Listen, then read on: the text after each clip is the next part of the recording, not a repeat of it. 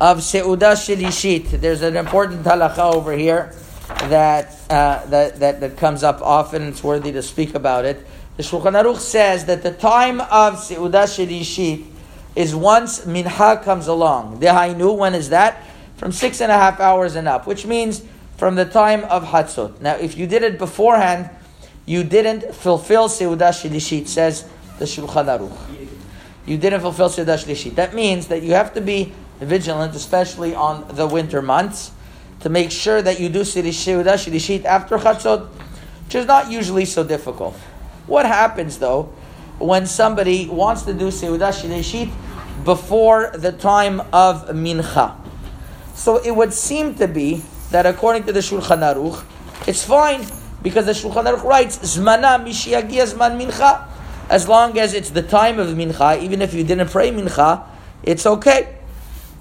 However, the hahaim in Ot Tedvav writes that according to the Zohar and the Arizal, seuda shelishit should only be eaten after you physically actually pray Mincha, and it's because then the Zohar HaKadosh, right, looked it up over there in the hahaim, brings from the Zohar HaKadosh that what happens is that he quotes another place in the hahaim where he says that once you did Mincha, that's the Atikin Kadishin could come out. There's the special or, and it's ready for seuda shelishit. And the Ben Ish Chai in Parashat Hayei Sarah, this week's parasha, Seif Yudalit, I think it's Shana Bet, Seif Yudalit, writes that according to this sod of the Arizal, if you didn't do seuda shelishit after Mincha, you weren't Yotzeh. So that, according to Mikubalim, you weren't Yotzeh. So the truth is, the Sefer of Rabbi Baruch Toledano always quotes the hahaim. He was about to call his Sefer Kitzur hahaim.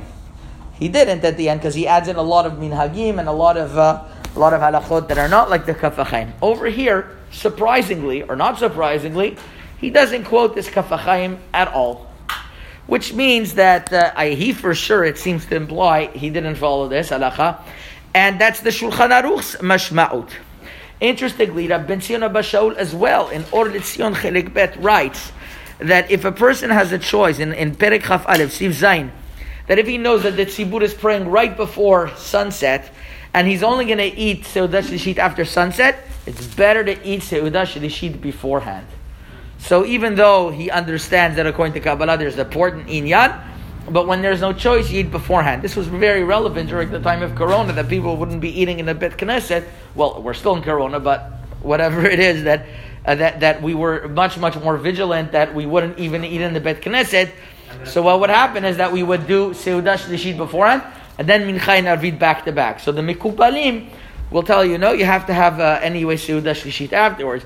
But according to the Pshat Halacha, Shulchan Aruch, and others, you are yotzeh. So that's a very interesting detail. And once again, it seems to be the common minhag is that in a time of difficulty, one could rely to eat seuda shelishit beforehand. Chazak u'baruch.